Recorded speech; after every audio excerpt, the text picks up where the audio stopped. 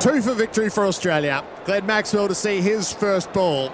Siraj bowls to him. Maxwell clobbers a ball out to square leg. A dive on the boundary to save it. They'll come back for a second, and Australia has won the World Cup. A sixth championship victory, and surely none greater than this. In the most partisan, intimidating environment that this tournament has ever seen, Australia has quashed all of India in one night. Oh, that was how the SEN cricket commentary team called the winning coverage. runs. Australia winning the World Cup. They stayed up late and it was worth it. And part of that team is our next guest, and he's been with us right throughout this World Cup campaign. Bharat Sundaresan is his name, live from India. Bharat, thanks for joining us again. Oh, thanks, guys. Yeah, I haven't really slept much since last night. I was at the ground till 3 a.m. Also because I couldn't find a way out of it there. But yeah, I mean, just listening to the highlights there, or just listening to Jared call it, the fact that you can listen to the Australian players' voices in the background kind of tells you how deathly silent the stadium had become. At that point, well, maybe a lot of people had left, but you still had nearly 90,000 people left at the ground. It was an eerie final 30, 40 minutes because despite the fact that Australia still had, a serious amount of runs to get, it was as if everybody had given up, and it was quite surreal. I've seen it many times before in India, having covered cricket in India and watched a lot of cricket growing up in India, where I think the Indian crowd gives up on their team quicker than most other crowds or fans around the world. And you could see where the game was going. India have been here before in knockouts. They've not won a big ICC title, the men's team, since 2013.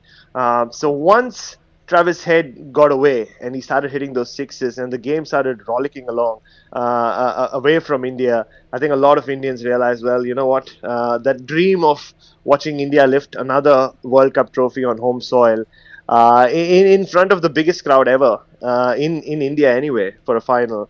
And with everything else as well, the Prime Minister was there ready to give the trophy away.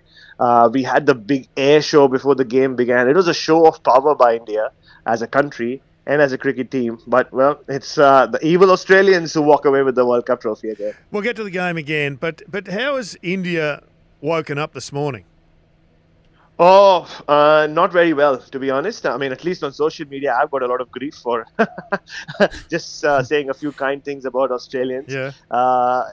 But that's just how it is. I mean, there will be a lot of bitterness in the next few days because that's how Indian society works. It rises and falls with the performances of this Indian team. And the last 7 weeks, I've never seen India unite together the way the country did behind their team, because otherwise you'll have like the Rohit Sharma camp, the Virat Kohli camp, and a lot of finger pointing. But because India have been so dominant, everyone just rallied around them, and this was supposed to be that crowning moment. But for it once again not just to happen is a big heartbreak. And I mean, you could hear a billion hearts break when Virat Kohli got out yesterday, and a few more times after that. And I think this will take a few days for it to sink in. Today was, I mean, I even heard that there was a ticket parade like planned for today, where they were supposed to go around in a bus in Ahmedabad. So everything was in place for India to win that World Cup. The fact was they just didn't. Will there be any recriminations? I think just because of how well they've played, and like I said earlier, how much they have done to bring people together in this country in the last couple of months. And India is a very divided country right now for a variety of reasons. I think they will get away with the kind of backlash that other Indian teams of the past might have got for losing a big final, or like it is always said in India, for letting a billion Indians down. But yeah, I mean, the disappointment will last for a long time, and that's the thing, right, with Indian cricket as well. The wheel just keeps moving. In 3 days' time, India and Australia are going to face each other in a T20 series starting in Visakhapatnam, and everybody just moves on with it. But not having this World Cup, and for the likes of Virat Kohli and Rohit Sharma to never get another chance of playing in a 50-over World Cup, you'd think, it is a bitter end to what was a great journey. It was enthralling, the game, because they were off to a flyer. Like, Rowett was just smacking them everywhere. He really took a liking to Hazelwood, and he was aggressive. He was batting out of his crease. And even when they lost Gill, Virat Kohli came on, and he almost blocked a couple for 4, and he looked amazing as well until Travis Head's catch. It's as good a catch as we've seen in a big cricket game ever. Would you agree, Brett? Oh, very much so. And for it to be Travis Head, who is not the biggest backer of his own fielding, and he called Rohit Sharma the unluckiest cricketer or unluckiest batter to have fallen to a catch like that from him in a big World Cup final. But yeah, I mean, just the moment, right? Like India is flying at 76 for 1, like you said, Kane, and then the ball goes up in the air, and I mean, at that point, I think most Australians would have wished that it was Marnus or Glenn Maxwell or Steve Smith or David Warner getting under it. But then you see Travis Head, and you're like, oof, okay, how is this going to end? And he just clings on to it, holds it in one hand, makes sure it doesn't hit the ground. And you could see the joy around the Australian camp when that happened. He just lifts this team, Travis Head, by his presence. And that was a great moment for him and the team. And yeah, that really set the tone for how they wanted to control the Indian innings from that point on. And then they struck quickly. Shreyas went out by Pat Cummins, who was hardly put a foot wrong throughout the semi-final and the final. But did you feel like Kohli and it was Rahul just went into their shell? I mean, they were just knocking them around. You could understand that for 4 or 5 overs, but do you think they did that for too long? It sucked all the momentum out of the innings. I think India kind of paid for their own dominance because the top 5 had scored so many runs, and most of the runs leading into this final. You suddenly were 3 down for not too much on the board. And with Shreyas Iyer going, I mean, his contributions in the last 5 or 6 games have allowed Virat Kohli to just bat at his own pace, because Shreyas has been scoring at 60 or a strike rate of 140, 150. And just speaking to some of the Australians on the eve of the final, again, that was the one wicket they wanted early.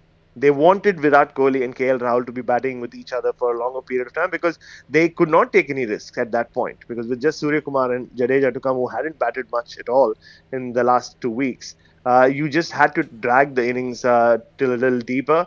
And once Virat Kohli played that ball onto his stumps, it was only going one way. And Jadeja struggled. And Australia by then were, they had the scent of blood, and then they were going for the kill. And I think that's how it played out. I mean, the game was lost probably twice. So once when India were batting, as Kane's, he's outlined, but also you had Australia on toast at 3 for not many. And yet the bowlers who have, with spin have had Australia, had the better of Australia many times, just could not break Travis Head's wicket, that with Labuschagne, who just controlled his end. And it was staggering to me that the spinners couldn't create some problems. I think the pitch was read beautifully by Pat Cummins. They realized that it was going to be dry and slow during the day, which is why they didn't want the Indian spinners to bowl during that period. And you saw Glenn Maxwell or even Travis Head getting a lot of balls to grip, and Pat Cummins with his off-cutters, which is why Pat Cummins' decision might have taken a few people by surprise that he chose to field first. But I think that was the rationale behind it. And you could see why as well, because as the day progressed and under lights, there was a little more moisture on the pitch, and the ball was just coming through a lot easier onto the bat and not gripping. And that meant that Jadeja and Kuldeep Yadav, to a large extent, were rendered, pretty hapless. And that's when Travis Head and Marnus really were allowed to milk their spinners and put pressure back on India. But you're right. I mean, 3 for 47 with Bumrah just having knocked out Steve Smith, even though Steve Smith should have reviewed it. The momentum had shifted. The 120,000 I keep talking about had really found their voice. And those are times when, I've seen so many opposition teams, good, bad, great, collapse in a heap. But which is why we have to commend Travis Head and Marnus Labuschagne, the new age superstars, I call them. After the old age, or not the old age, but the legends of the game in Marnus, Steve Smith and David Warner had left. They took up the mantle and held their nerve in that pressure to produce one of the greatest partnerships in a World Cup final you'll ever see. Yeah, I spoke earlier in the piece. I think it'll be talked about for as long as World Cup history is as long as the World Cup continues, which will be forever. So that's one of the great partnerships of all eternity. Now, tell me, there's been a bit of criticism, and rightly so, that India didn't stay out to see Australia receive the trophy. Do you think they should have? Yes and no. I mean, I get where that comes from. I mean, New Zealand did stay back last time 4 years ago to see England lift the trophy. I don't know whether it's a cultural thing as well. And you could see Rohit Sharma. I mean, he is the most unflappable guy you'll ever meet. I've known him a long time, but towards the end, he nearly broke down. You could see he was getting emotional. But I think it's just the expectation and the build up into this game, right? For all of them, it just meant like. And for Rohit, he'll never play in a World Cup again, and that means he'll have to end his career without having won a 50-over World Cup trophy. So I think those things were playing a part as well. A few of them broke down. Mohammad Siraj and KL Rahul, I saw, and maybe it was just too much for them. And also in their defense, there were still a lot of Indian people still present around the ground.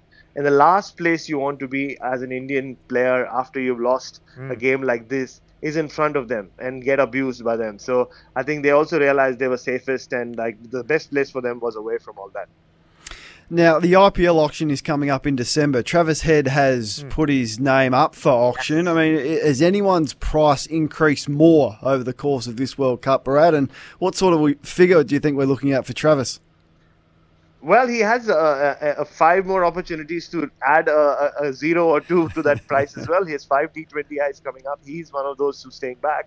But you're right. I mean, an innings like this in a big World Cup final, just the way he held his nerve as well, as I've said a few times, will play a big role in him attracting a lot of attention during that IPL auction.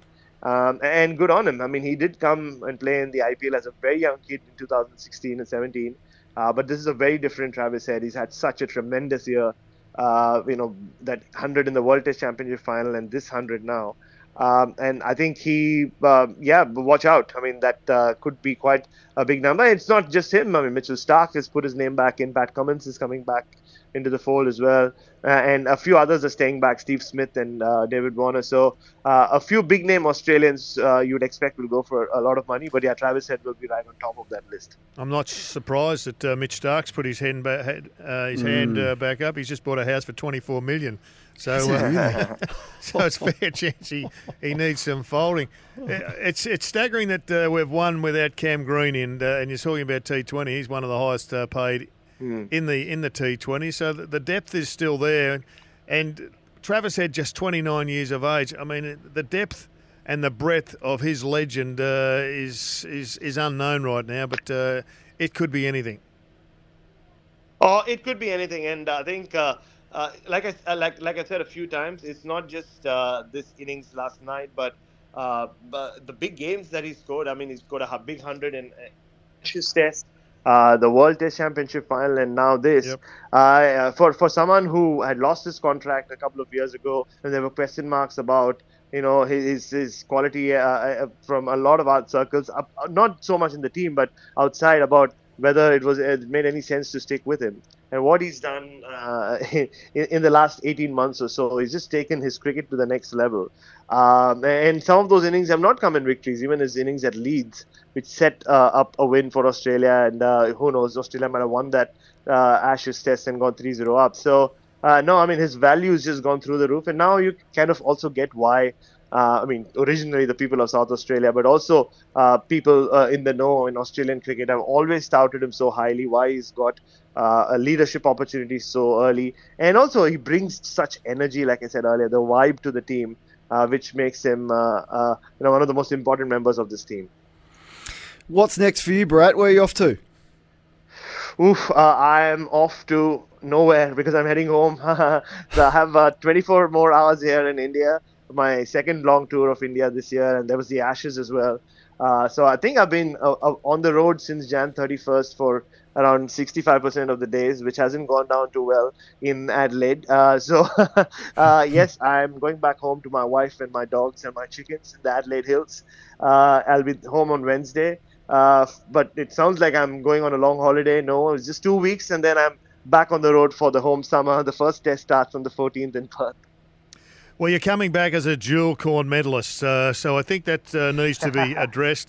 It was pretty tight last night. It was a great call, and it's been an extended challenge for you guys over 6 and a bit weeks. But your performance, Bharat, has been quite superb. You've been voted, and it was a tight vote, I've got to be honest and open with you. It was a tight vote, but you have prevailed once again. So you come back a dual medalist, and you've set yourself a big challenge, a bit like the Australians, to get yourself up for the Pakistan Test Series. I don't know how either of you are going to do it. It doesn't quite have the same excitement as what we've just been through, but your exquisite talents is going to make it worth listening to. Thank you so much, Ian. It means everything in the world to me. And like Travis said, I'm just raising my bat to nobody in particular, and nobody's clapping for me. So I can kind of relate with my fellow South Aussies. Good on you, Bharat. Outstanding job. We'll see you when you get back. Can't wait. Thank you so much.